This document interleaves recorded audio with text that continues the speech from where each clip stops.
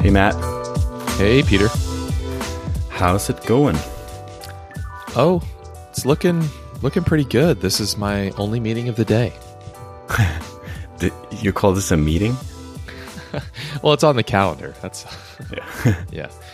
Yes, a meeting Nice. of the minds, man. Yeah. True. Awesome.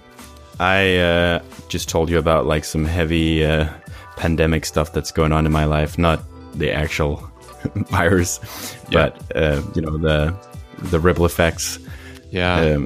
But yeah, I'm ready to be more optimistic now and do podcasts instead of ranting off mic.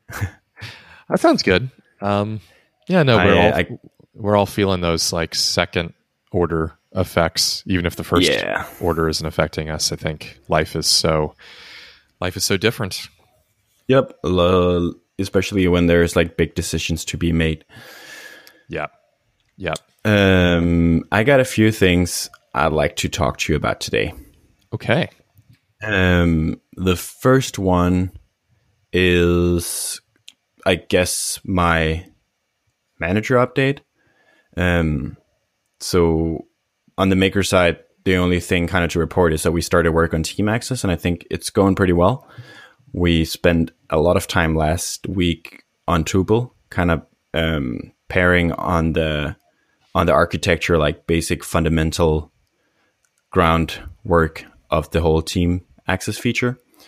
But now we kind of like split off. So I work on the back end and Björn works on the front end. And it's working pretty good so far. I think we'll actually have a pretty solid team feature after this cycle. So I'm pretty excited about that, actually. Nice. And I'm excited about the way that we kind of are doing it now. It feels solid and it's like well tested. And I was surprised, like, I did, the open heart surgery kind of part on Friday, which is like try to like pull all the existing data models into under like the team umbrella. Mm-hmm. And the way that it was architectured, it actually didn't require that much. And Laravel has some pretty cool scoping features. So it actually worked out to be so far, and I don't want to jinx it, but so far pretty straightforward. So that was really good. On the manager side, as I said, there's one thing I want to talk to you about, and I mentioned it to you the other day, and we started talking about it, and I was like, we should actually wait for the podcast, because I think this is good for the listeners to kind of sit in on, because it's related to pricing, and I guess that's just something that's relevant to a lot of people. Everyone. Yeah. So yeah, I think my pricing model for Branch is broken. So I'd like to talk to you about that. And the reason I say this is it's something I've been thinking for a while, because with the new agency focus, or like the strong agency focus we have right now, obviously you want to make sure that the pricing model is aligned with that. And I'm just afraid that it's actually not. We've been trying to like make sure that the pricing model worked in like a lot of different situations, and actually as a result of that, it doesn't work super well for the kinds of customers that we actually really want.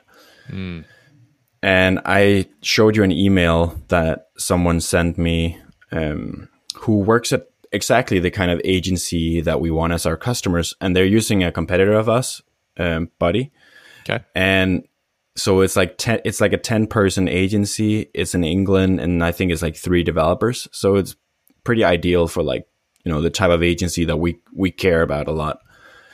And I was talking to him, catching up, because it's someone who used WP Pusher 5 years ago or something like that. So I kind of had him in my network.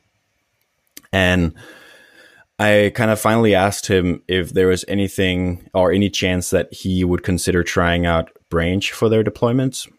And I'm just going to read his reply, because it's pretty spot on, like kind of the gut feeling I had about our pricing. Yeah. So he said, yeah, it's possible. we've got 60 projects on Buddy right now, and Team Access is a must. So we're building Team Access now, so that's good, obviously. I see you have a $99 plan with 500 deployments a month. I'm not sure how many deploys we make per month on Buddy, but I don't think it's limited.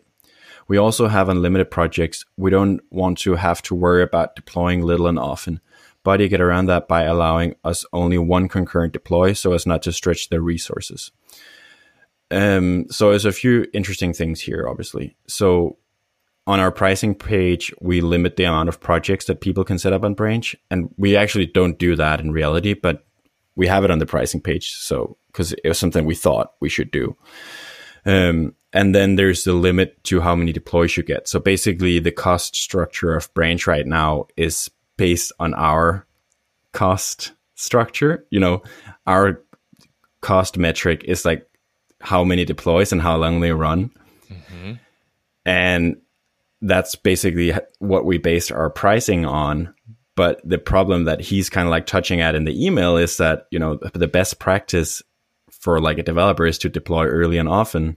And here we are like limiting the amount of deploys you can make and kind of like incentivizing people to do with less deploys, because otherwise it's going to be more expensive.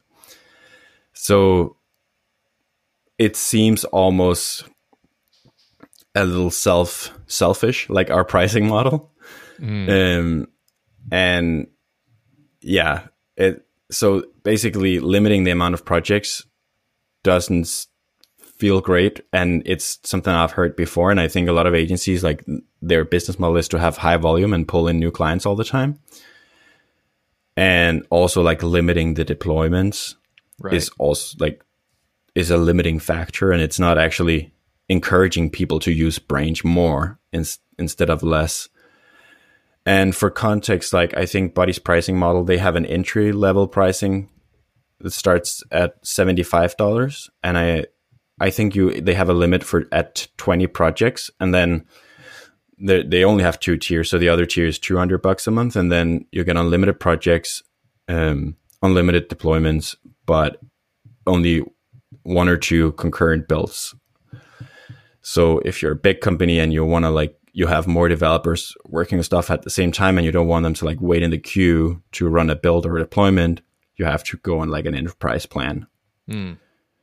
Yeah, so that's some context around that. I feel like he's completely right, like in this email, and I want to actually fix our pricing model, but I would love to get your thoughts on it, because I kind of want to get it right or more right this time. That's interesting. Like channeling my inner Patrick Campbell, I want to ask, like, what is the value metric of Branch? Have you thought of it that way before? I mean, I think this is what we're talking about. It's changing. Yeah. So it's, when you say value metric, you mean when you do this more and more, like this is where you see more value? Yeah, it's the thing that clearly ties to the value that it's where you're trying to get alignment between, you know, the value you create and the value they get out of the product. Because then it's like more is better for everyone, and therefore, you know, you're willing to pay more. You know, I'm willing to charge more. It just like there's not this. There's no gamesmanship or like or hacking happening, or people, you know, feel nickel and dimed. It's like, look, you need a seat. We know you need a seat. That will give you more value out of the product. So obviously you're going to pay more, and everyone's fine with that. Yeah. And it feels like that's what's off here is more builds clearly doesn't equate to more value. It very loosely, right? But because like sometimes it's like you have a lot of builds because you have a lot of stuff that's failing because you're like trying to fix something, or like you're trying to fix your pipeline or something. And then I had someone the other day that wrote me that he just signed up and he spent a significant, you know, part of his 20 free builds just getting it up and running, and he was frustrated that like he had less time basically to evaluate the product because he spent he spent a lot of builds like just trying to get stuff to work. But then on the other hand, if you do a lot of deployments, the more deployments you do with Branch, like the more time you saved and the less, bugs you deployed maybe. So once it's up and running, I feel like to some extent the deployments, that kind of is the value metric, but having Tmax also like, that's not a value metric probably. And the amount of projects, I don't know, it's difficult, I think. Yeah. Well, it's a utility in a sense. Like what's the value metric when you're buying electricity? Yeah. They have to boil it down to kilowatt hours because they can't know how you want to use this for your TV? Yeah, that's this price. But if you're going to use it for your, it's going to be a lot more expensive to charge a defibrillator. That's like, yeah.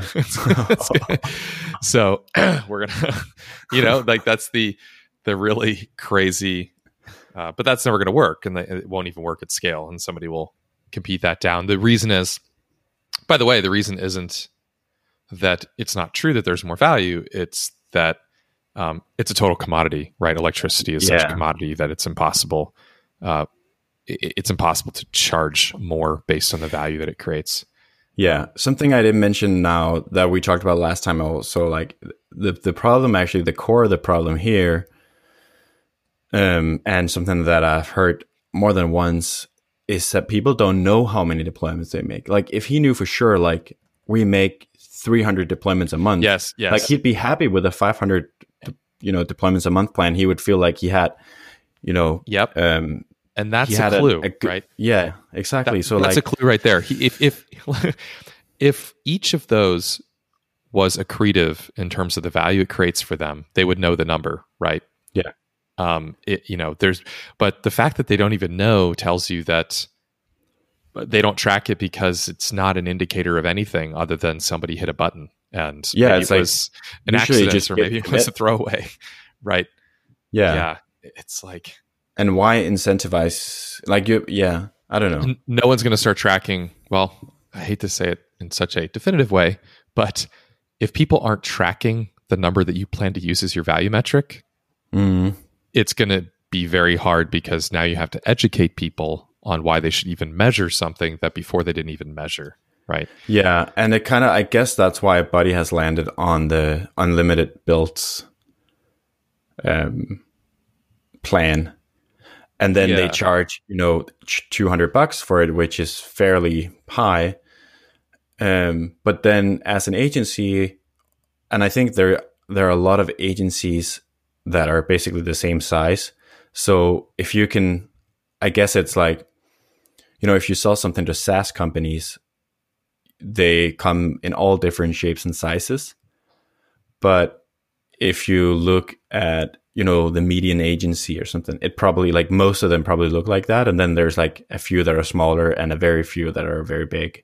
Yeah. So if you can make the pricing right for like exactly kind of the type of agency that I just talked about, like 10 people sitting in a city creating websites for and design and logos for people, and they have 3 developers that are actually building websites, you're probably good for like most agencies around the world.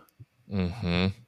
Yeah. When I think about their 2 pricing plans, it's like the limited projects and limited deploys is a fit for anybody that's really small, where the limits are just so large still that they're comfortably within those, right? They're like, we don't track the number, but it's like somebody coming to me like, hey, how many somethings do you need? And it's like an astronomical, how much dog food do you need? I'm like, I'm not exactly sure how much, but if you tell me it's like 1,000 pounds a month, like I know that's more than I'm ever going to use, that's a big dog. If it was a massive, but I also know that I'm not a kennel, right? And I'm not I'm not a zoo, right? So I'm like, I'm fine. That's more than enough for me. So I'm either small or I am a zoo or a kennel, but I'm in sandbox mode, right? I'm testing out this dog food, and it may or may not be what we go with in the long run. So it doesn't matter. This is totally just a test. So it sounds like that's like a test. That's a tester for the big guys, and it's a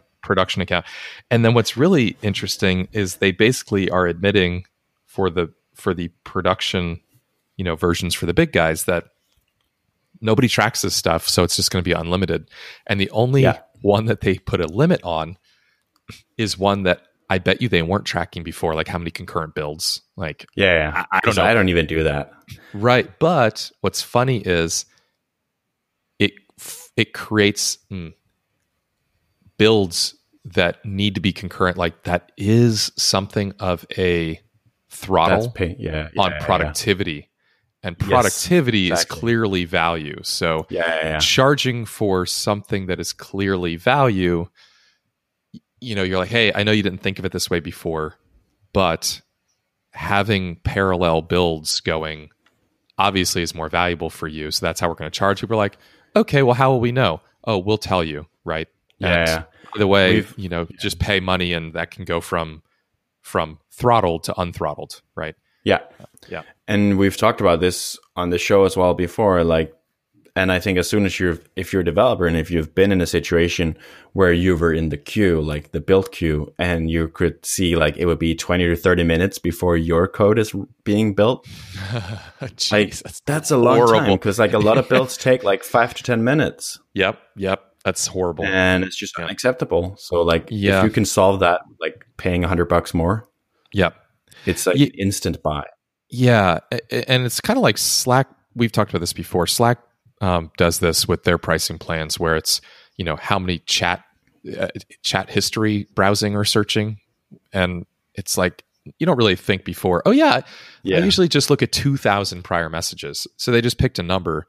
All it needs to be is something that causes pain it causes pain once you're at the place where paying makes sense. Like the pain it causes, now I'm in a situation where like, I really need that person's email address or whatever it was. Yeah.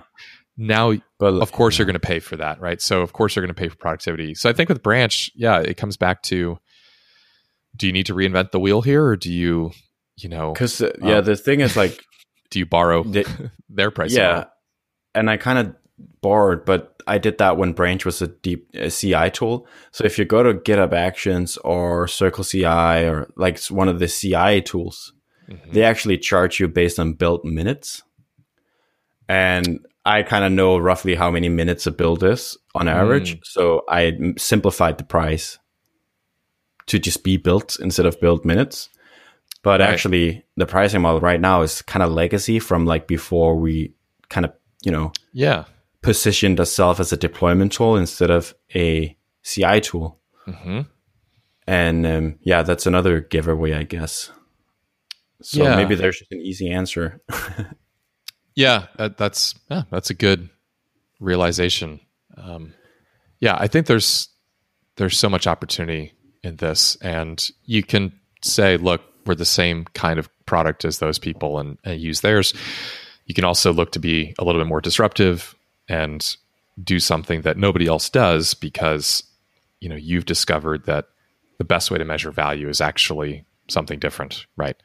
And, that this, my favorite articles about this is actually not pricing related per se, but it was a comparison of Netflix versus other online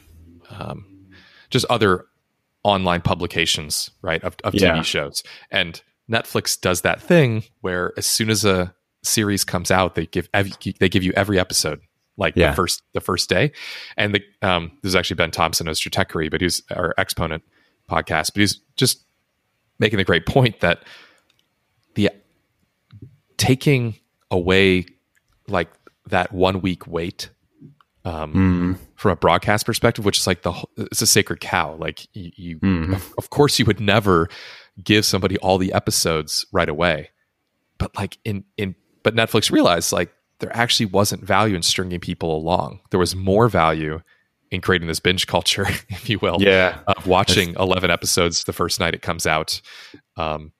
Yeah, so, like Coca-Cola they don't limit, like they don't tell you can only buy one bottle of Coke every week, and they have to wait a week for you to buy the next one. That's exactly. And then it just so it shifted a challenge to, oh, you know what? We're going to have to supply so many great shows. If people do that, they might run out of shows in a day. So we're just going to need to provide a lot of shows. So I think it's fun just to stop and think, like, is there a new competitive dimension here where I can stop charging the way that everybody else charges because they did it the old way in the old world and I'm in the new world, and just maybe as a thought experiment say, like, what if you charged not for any of those things but this way? It might not make sense for Branch, but I do think it's a fun experiment. Yeah, for sure. Awesome. Yeah, I don't know if we made any progress, but it's I like that subject. We should. Well, yeah, I think I want to know the conclusion. Maybe the answer is just to at least try the easy model and see if it makes a difference. Yeah. I like the idea of at least having 2 plans. Yeah. Agreed. And then kind of like can always expand from there, or like fine tune, I guess. Well, don't forget you're going to have 3 plans. You'll have free. Yeah. And yeah. That's paid. True. Yep. Cool. The other thing I want to talk to you about, I don't know if this is a 2-minute or a 20-minute thing, but I just kind of like wanted to bring it up and kind of like give you a chance of like running with it, and then we'll see. Okay. But basically, what I want to talk about is kind of like order of business. And it's something that's been on my mind the past week of, so, you know, a month ago, I was spending, or maybe even 2 months ago, I was spending a lot of time on content and like doing stuff around content and building out guides and the website and positioning and stuff like that. And it felt like, you know, a lot of progress and a lot of stuff was going on. And me being on Twitter all the time and writing stuff on our website and the blog and the changelog and all that caused us, you know, a big spike in traffic, which is nice. It makes you feel good when you see those traffic charts go up. Obviously, like in the past month, we've been really product focused, and the whole like focus this quarter is product user fit, which basically means we are spending a lot of time talking to users. And when we send out emails, it's not so much like big promotions of big new features and stuff. It's more like just trying to get in touch with our existing users, or like prospects. And there's not so much buzz right now. And we're very much like in the code and like trying to improve the product and talking to people, you know, getting feedback emails like the one with the pricing that I just shared. And obviously that causes some of those traffic numbers to go down. And it's that whole feeling of like, I can't be doing everything. Like I can't pair program with Bjorn on Tuple and like work on the product and then also be like, you know, send out a clever tweet. Yeah, send out a clever tweet and, you know, write articles. Because in the meanwhile, I'm also like paying invoices and doing, you know, administration stuff and dealing with like other things, you know, in my life. So it's like, but then kind of like what I've been telling myself is the reason that we're doing like what we're doing right now with like strong focus on product user fit is because I kind of like have a gut feeling that tells me that that's the most important thing to work on. And, you know, kind of like what I realized was that it doesn't really matter if I get a lot of traffic or if a lot of people say nice things about me, if they don't actually sign up and use the product and activate and like are pretty excited about it. Because then it doesn't really, you know, it's like very short-lived. You know, it doesn't really pay off in the long run. But whereas like if people get, even if it's just one person 1 week, get activated in the product and start using it, you know, they'll keep using it and they'll be hopefully excited and tell other people about it. So it just like my gut feeling tells me that it's the right thing right now to focus on that and don't worry about the other thing. Because like first order of business is to have an awesome product. And kind of like the feeling I have is if we solve these problems and if we have an awesome product that people love and we can in a really small scale, like get people activated, then it'll be much easier when we kind of like shift our focus more to marketing. But yeah, like it just also feels like you put a lot of energy into that like a month or two ago, and now it's like not really there anymore. Like the guides are still there, but we're not promoting them. Mm-hmm. So obviously it's an asset, but it's not, paying off that much. But I'm convincing myself that I'm doing the right thing because nothing else matters. And I guess kind of like what I want your take on is there always, like, at least from the CEO's perspective, is there always one thing that's the most important thing that you should be focusing your time on? That's kind of like the first order of business. And is that the right framework to use even? Or like, do you need to like split up your weeks and say, okay, there's actually 3 important things that I need to like dedicate equal attention to or something like that? Does it make sense? Kind of like what I'm trying to say? Yeah. It does.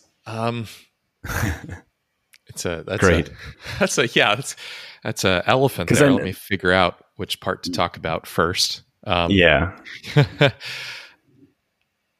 So I think the question is, I'm going to maybe this abuse a metaphor here for a second. You've opened up Pandora's box, right? And you've got all these different threads and things that are active. And at any given moment, we all experience this. So I think we're talking to everybody listening that's worked on a startup. But you've got, 19 or 11 or 5 or 2 of these things, but you don't have one. And I think your question is, you put a bunch of effort into those in the past as your focus, and now those aren't your focus anymore. And it feels like whack-a-mole sometimes. Yeah, it's like whack-a-mole. So I think what I'm doing this time around, so let me just put it that way. What I'm doing this time around is saying, I am trying to prove that I've got a business that's worth. I've got a viable business model, right? I'm not talking about MVP product. I'm talking about everything, like a viable business model, which includes things like content marketing and collateral. And if I were you, the recipes and the things that you published. But here's the thing, right? I do like the 0 to 1 and then 1 plus view of this, which is, did you do those things because when you took on the task of doing those things, and maybe you don't remember, right? But when you took on, I know what you're going to say. Yeah. When you took on the task of doing those things, did you do them so that you could drive more relevant prospects in the top of a funnel that's working? And that was your goal, was to optimize, like to improve that? Or was your goal to figure out, if we do this, does it even work? Yeah. Right? Yeah. I think you know the answer to that. Yeah. Right? Yeah. It was the latter, right? Hopefully, yeah. Yeah. Well, I think it was. And that this is the thing, like, you could say, oh, well, we knew that was going to work. And so I don't know if we really used our, but you didn't know for sure. Now you know. I would say this, though, like, I don't think that means, okay, it worked. Getting things to go from 0 to 1, like, let's talk about momentum for a second. Like, getting things to go from 0 to 1 is an activation energy problem, right? Yeah. It's like just getting that off the ground requires focus, because you got to push. There's a certain amount of time you got to push on that boulder before it moves an inch, right? And now it's rolling. To the extent that it's possible in these early days, like, exactly, yeah. Keep it rolling, but keep it rolling is a very different thing than accelerate it or keep it rolling as fast. Like, letting it slow down, I don't beat myself up over those things. it's moving. So like I was writing a blog post once a month before when I was getting Summit off the ground, then SimSAS, and now once a quarter. But like that still feels good enough because I know that I can go back to it if I want to. But I've dialed that back. Why? It's like I know it works, but I also know that there's things that don't work at all. Yeah. And those things need my attention and my focus. And one day, I'll hire up for the things that I've throttled down, right? Or that I've allowed to slow down. Because when I go to an investor, or even when I go to myself and I say, how do I want to invest next? I'm way more concerned about the things that aren't working at all yet than I am about you've got to like put blinders on and just not even stress as much as possible. Don't even stress about the things that aren't optimal. I like that way of thinking about it more as experiments. And I think like what you said about the guides, like you can kind of like flip the equation and ask the question, like, obviously you'll learn something from it, but you could also say like for different things that you feel like you should do, because you're right, like we're just trying to prove that this could be a business. We're not necessarily trying to scale. We aren't trying to scale a business right now. We're just trying to prove that a business is a possibility. Yep. And so you could ask the question with the guides, for example, flip it around and say, like, could the business exist without the guides? Like, if you took the guides away, would it still be possible for this to be a business? And then I think the answer is yes. But if you said, could this work without the recipes? Probably not. Yep. Because that's like part of the secret sauce. Or like if the onboarding didn't work and people weren't excited about the project, it also wouldn't work. Yeah, and that's actually, if we didn't have any money, it wouldn't work either. So like there are some things that you have to worry about because it would never work. Like that's this kind of like the zeros we talked about last time that you're trying to solve for. But the guides, they're not really a zero necessarily. Like no, but I think so. I actually want to drill into that for a second. You said that you could have a business without them. My knee-jerk reaction is, well, then why'd you do it, Peter? Like, why did you spend time on something that you didn't need to do, right? Well, actually, if I remember correctly, aren't the guides kind of an integral step in testing business development, like interest from the host? That was the idea, yeah. Right. So it wasn't about so we are volume. Still we are still planning to use them. And we're kind of like also using them as kind of like bait with the hosting companies. Exactly. So the reason those existed was, and the reason you built some muscle in creating those, is that if there is a host out there, which is currently still a zero from an official partnership standpoint, I think. Yeah. You now have another weapon in your arsenal that you can use to land one of those, which would be, that is a 0 to 1 activity. So I don't, if you come back to that, you're like, well, that's why I did it, Matt. I could build a business without them, but they're helping me do something that is mission critical to this business model, which is having these hosts become partners, right?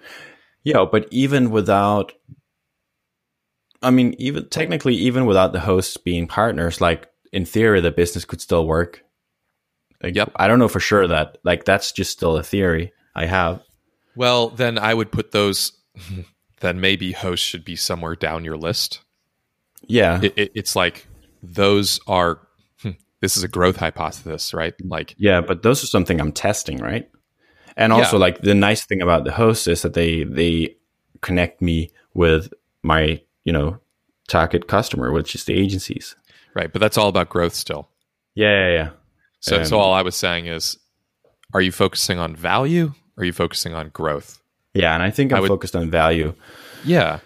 And it's impossible to completely sequentialize, linearize, lay this all out in a clear time series where you're like, I'm only going to do. So when an opportunity presents itself, you're opportunistic. And as an entrepreneur, of course, you're going to take advantage of that with a host. But if you have a product sitting there and a lack of user fit, that's to me, that's going to consume most of your attention on those days until it's solved. Kind of like in my mind, the way I think about it is as soon as you've solved the value. So I love Mike Maple's framework of like the values hacking stage, the growth hacking stage, and that kind of thing. Yeah. And at the value hacking stage, I think for sure that's where I am. And I think if you solve that, I think that's the whole idea with this framework. If you solve that, then in the later stages, like the things you do aren't kind of like 0 to 1 activities, it's amplifiers. And I think a good example, and I don't know if there's a rule that we always have to mention tuple on this podcast. I know Maya, for her, tuple is something that we always mention on the podcast, but she doesn't really know what it is. But what Ben is talking about right now on his podcast about sales and like hiring someone to do sales, and we've talked about that as well, about like sales being just helping people buy your product in the way they prefer. Yep. Then sales is not a 0 to 1 activity. It's just kind of like an amplifier, or you're trying to like, make the boulder roll faster. Yes. And I think if you can get to that point with your product, everything else becomes a lot easier. At least that's what I'm hoping. And that's kind of like how I'm justifying spending my time the way I am right now. Yeah. And this is not to sell the difficulty of the growth hacking stage. That's that is still incredibly hard. Yeah. If you try to tackle that before the product is something people are raving about, it's the wet firewood problem. Yeah, right? But it's easier for Justin Jackson to promote Transistor when DHH can't stop tweeting about it. Of course, but the reason for that is because it's an amazing product, right? Yeah, that's not your point. That's not a mark. Like he didn't pay DH. I hope not. No, that would have been very expensive, I think. Yep. No, that's kind of like my whole point, I guess. Yeah, and it is a feedback loop to an extent. Like you're taking you have a very less well known user at some point early on, and you're trying to get them to the point that DHH is later. Yeah. And it is a bit of a loop. It's a cycle of build something, show something, get a response, build it better. Yeah. And at some point you ask for money along that route. And then the people are happy to give it to you because they really want the thing. But I think there's, as funded founders, speaking as you and me, there is there's an opportunity to get it dialed in more on the product side than there is when you got to sell this thing right away, right? Yeah. All right. This felt good to sort of verbalize, I guess. Cool. Yeah. Enjoy. I really want to talk about the Marc Andreessen piece as well, but I want to hear your update as well, because you have been sending out tweets this time around. Yeah. One's focused on the front end development that I've been doing. Yeah. Wow, such a hipster, man. You're really drinking the Kool-Aid of the cool front end people. Hardly. I'm like looking at it. So let me talk about where I actually am. I hit the point in the last couple weeks. Last week was a cool down week, which I am going to probably bastardize to an extent and say it just meant that I would use it as an opportunity to get my head straight, wrap up a few things, update a few things from the previous releases, but then really just think about what deserves my focus next. And I really want to get some features finalized, but what I'm also getting is I'm getting some pull from the market, and it's very exciting. Nice. How much people want this product, but we know I want the 20% that's missing. And I'm a good enough salesperson though to sell the 80% that's there. And I also am not the type anymore, at least, to say, oh yeah, you're right. Of course you need all that stuff tomorrow. and then, just go into my cave, right?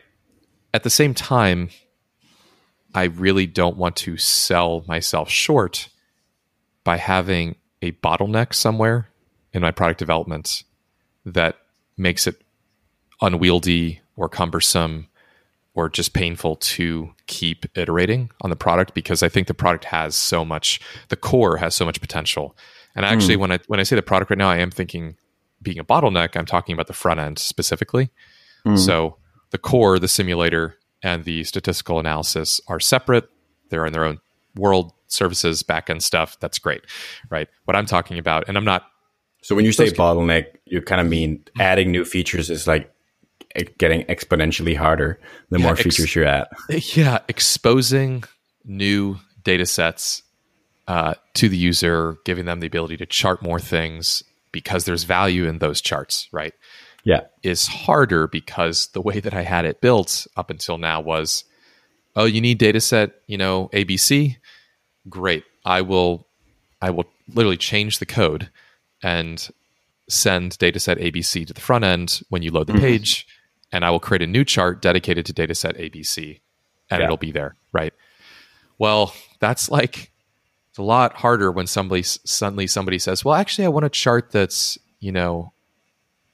just AB, right? Or maybe just BB, right? It's the permutations and combinations of the data underneath that's available, where everyone's a little bit different. Everybody needs something slightly different, but they all need some element of remixes, right? Of what I've got. So I've got it all there, but mixing and remixing it on the front end is valuable, right? And it's something that doesn't have to be done by Matt Wensing during a product development cycle and pushed out once per month, right? Or once per week, right? It's something that the user should be able to do and say, I know the data's in there. I just want to look at how this relates to that, or, I want to forecast for this. And so I got tired of the, it's a linear problem, right? It's not that it was maybe exponentially difficult, could be true, but I was paying down debts enough, but it just felt like a slog. Yeah. And and that also goes for just the CSS and the HTML and just the amount of data that I was sending to the front end, and response times were slowing down. So I took the plunge and created a branch and said, how can I make this a lot more asynchronous, and therefore not just asynchronous for the sake of speed or even just performance, but I want it to be a lot more user driven from a, here's the data I want, show it to me standpoint. And so they can conjure up the data they want at runtime. I knew that I wanted to use Vue. I've been obviously salivating over Tailwind UI, just like a lot of us. And I'd already bought it. I just hadn't used it yet. So I challenged myself to fit Vue into Django. But the first thing I started to use, I knew I needed a better API layer for this to work. And rather than my views, which is what Django calls the controller logic, being the things that basically compile data and send it to the front end, it does a lot of the queries and, even calling of services. I said, I just want a great API. And so I was looking at the Django REST framework, which is, we'll create these, endpoints in a very traditional RESTful sense of passes the ID, I'll send you the object, pass us a put, or a delete, and we'll change it. So it's just a lot of CRUD on atomic pieces of your database, right? Yeah. And a buddy of mine had been really preaching the benefits of GraphQL. And I was like, okay, let me just, while I'm in this fantasy land of being hip, let me take a look at that. And I think Summit's valuation just doubled. Because of the hipness. Because of the tech stack now. Yeah. Tech stack is like Silicon Valley worthy. It's getting there. It's getting there. So I looked at GraphQL and I had the time to value was like 20 minutes. And I have proof of this because I started slacking about it in in TinySeed one night. I'm like, all right, I'm not tired. It's midnight. I have no idea why I'm not tired, but I'm not tired. So let me just do something cool. So anyway, I started experimenting with GraphQL. GraphQL is a way of allowing you to skip all of the creating individualized endpoints for individual models in your database and allow the front end to basically say, look, don't give me a jar of peanut butter, a jar of jelly, and a loaf of bread, and force me to assemble a sandwich on the front end with 3 separate calls and, a bunch of overfetching, as they call it. It's a really concise way to say, give me just for example, give me the username, give me the email address, and also give me the 7 projects that this user's working on. And for each of those projects, give me, the timestamp of the last update and up to 3 to-dos per project, right? Yeah. And that sounds a lot more like the dashboard of a project management site, right? And so you just do one call where you send this schema back, this taxonomy of data you want, and GraphQL says, cool, I'll go fetch all that and just that, and sends you back this payload that is like richly, defined, and you don't have to do any of the, definitions of the individual endpoints like a RESTful API. This is what I did for the repository list I show in Branch from GitHub, because it's before GraphQL, you had to query the list of all the repositories. And then if you wanted the pretty name of the repository, I think that was the case, you'd have to query for each of the repositories to get like the extra information you needed. Yes. But with GraphQL, you can just say, I want all the repositories and all they all have like this sub model or like child or whatever. And I want all this data from the child. And then you just get one big like lump of data back, which is really nice.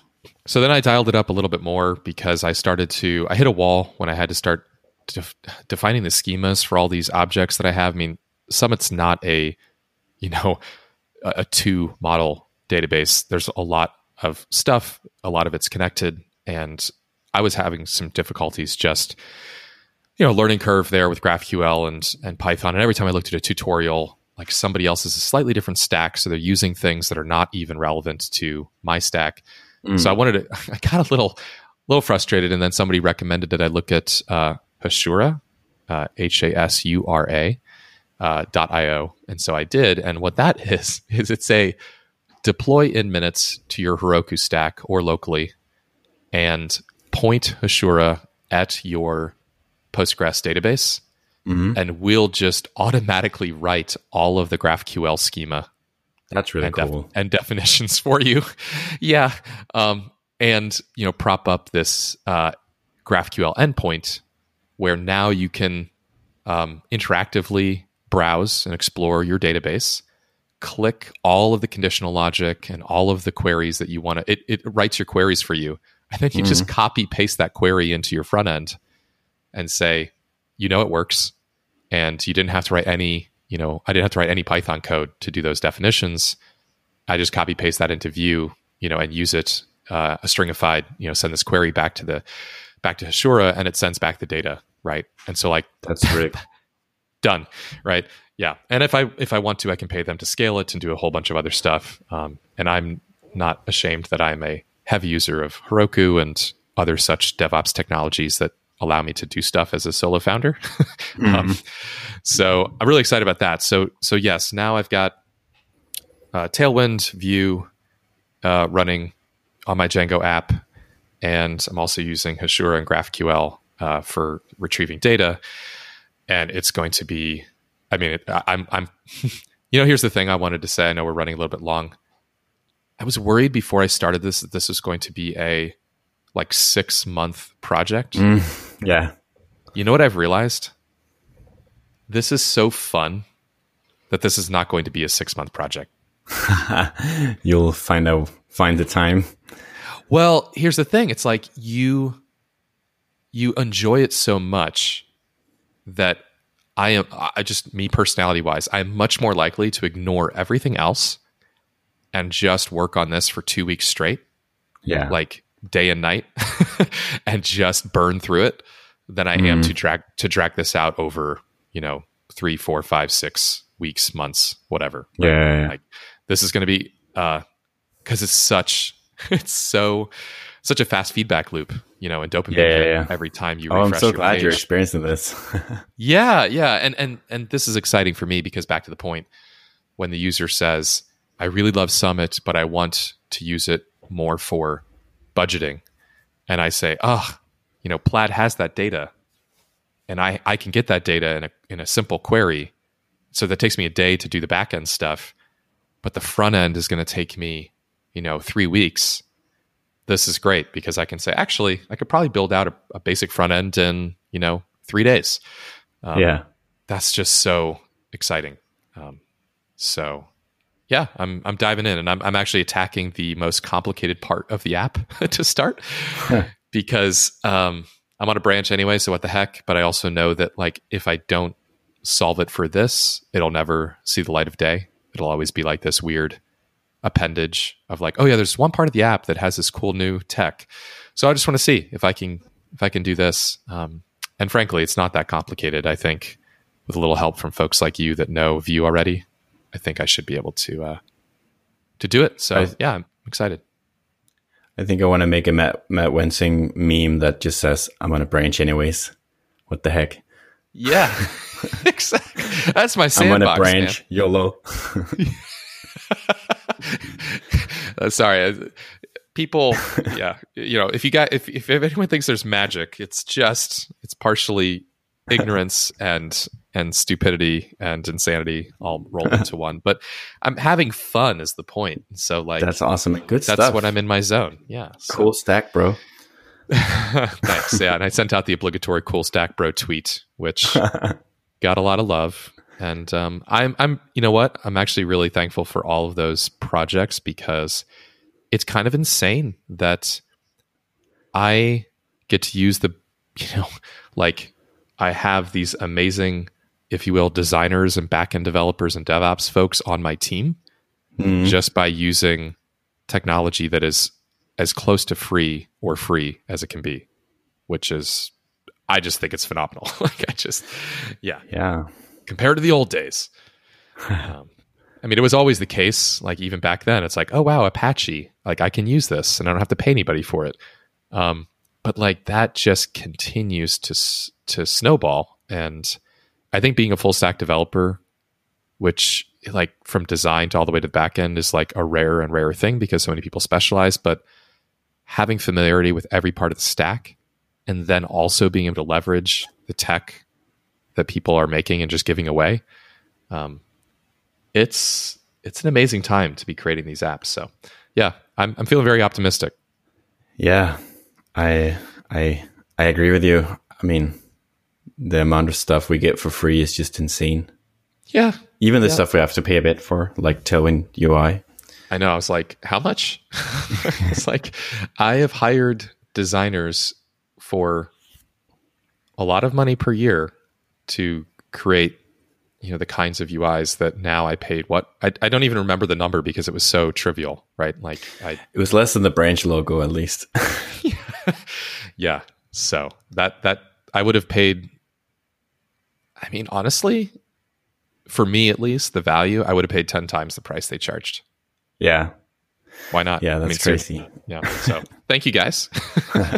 Maybe a donation is in order. I don't know. But I think they're doing all right. Yeah, I think they are, but they could be doing better. So, cool, nice. Man. Sounds like good a show. Update. Yeah. Can I say one thing about the Marc Andreessen piece? Oh, yeah. Before we start. Please do. It makes me question everything I do. I mean, did you read that and what did it do to you just quickly before we stop recording? I read it. I think it was a lament of the state that we have gotten ourselves into. And it was a call to action or call to arms to improve that. And that doesn't mean it's a trivial solution, but it's kind of the classic, stand on the tree stump and give your speech to the masses and just get people excited about, optimistic and excited about fixing this stuff, like how much better things could be. So it didn't make me feel defensive at all. It actually was cathartic for the frustration that I feel about America's, current state of affairs. It got me fired up, and I'm not even in the US. Cool. I don't know what to do with it, but I feel like I have to do something. I actually kind of like read a lot of books and stuff in this space, like the future stuff, and like reading Yuval Harari or Matt Ridley or Steven Pinker, guys like those, or gals. But yeah, I feel like he summarized it pretty well. The optimism that I kind of like have in myself, or that I'm feeling myself, or like believe in. Yeah. You did a good job summarizing that. Yeah, I think the broken ways of doing things that we're suffering with now, they are fundamentally weak, but there's so much inertia, so much inertia, and I think America is just going through a serious reality check right now. I think that the virus it's a terrible tragedy. Many people have died, and it's affecting everyone still. The one thing that it has done, if I try to be, a Pollyanna about it, is it has exposed so many things that were hard to expose before. It's exposed the failures and the shortcomings in a way that, regardless of political party, you ought to be able to recognize in terms of just the shortcomings. This isn't going to work. Like, the system that we have, the code that we have, is not going to work. Like, we need to refactor. So it's a reckoning. We'll see how folks use that as an opportunity. But I liked it. Good. I just wanted to be one of the podcasts that would mention it this week. There we go. We did it. We're relevant. We're relevant. Exactly. Awesome, man. Good one. Let's keep it below the hour mark. All right. Thanks, Peter. Talk to you later. See ya. Bye.